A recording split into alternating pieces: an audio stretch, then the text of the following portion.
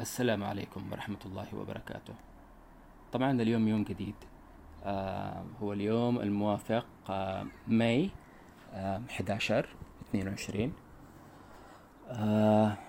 يعني الأيام التي مضت كنت أحاول أفكر فيها بخصوص الفايلاج الأول الذي وضعته. ف يعني مرة أخرى أنا آسف نتيجة الألفاظ التي نقلتها عبر الفايلاج. أيضا هذه الألفاظ يعني ليست شيء مستحدث، يعني بطبيعة الحال الناس تتداول هذه الألفاظ في حياتها العامة. ربما المخجل هو أن أنقل هذه الأسماء بشكل علني. لا أدري، يعني هكذا أحببت أن أنا أعتذر على ما حاولت أن أفسره وما هو موجود في حياتنا. على أي حال، مثل ما قلت لكم، الأيام التي سبقت قضيتها في التأمل والتفكر حول نمط الحياة، اللايف ستايل أو أسلوب الحياة. فكنت أفكر ليش الناس تلجأ للحصول على مزيد من أيام الراحة؟ هل بسبب أن نمط حياتنا أصبح إلى حد ما تف، وأصبحت المادة يعني سعي الإنسان وراء الحصول على المال والتطور السريع؟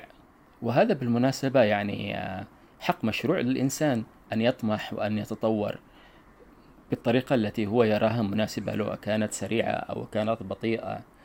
لكن يعني هل نمط الحياة تفرض على الإنسان أن يحصل في مرحلة ما على بريك؟ هذا البريك يعني يعمل مثل الفصل، ما يعني فصل مؤقت لكذا يوم، يستعيد عافيته، يستعيد طاقته. لأنه يعني في الأول والآخر جهد الإنسان هو عبارة عن إنرجي. هذا الإنرجي يعني مثل البطارية، يعني تحتاج أن تشحن بين الوقت والآخر، وأسلوب الشحن هنا يختلف من وسيلة لأخرى. فهل الإنسان من وقت لآخر يحتاج إلى أن يشحن طاقته ليعود من جديد إلى الحياة بعدما أن أخذ بريك؟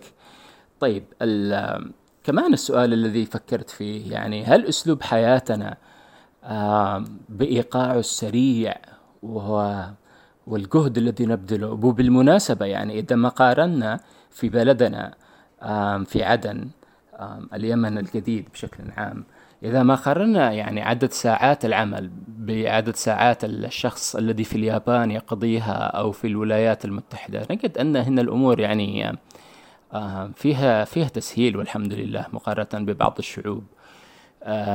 لكن ربما إحنا فترة من حياتنا لم نكن نتخيل أو لم نكن نتوقع أن تكون عدد ساعات العمل مثل ذلك.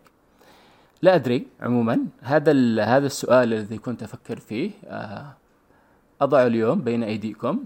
ربما تشاركوني بالتعليقات وجهة نظركم ورأيكم حول هذا الموضوع.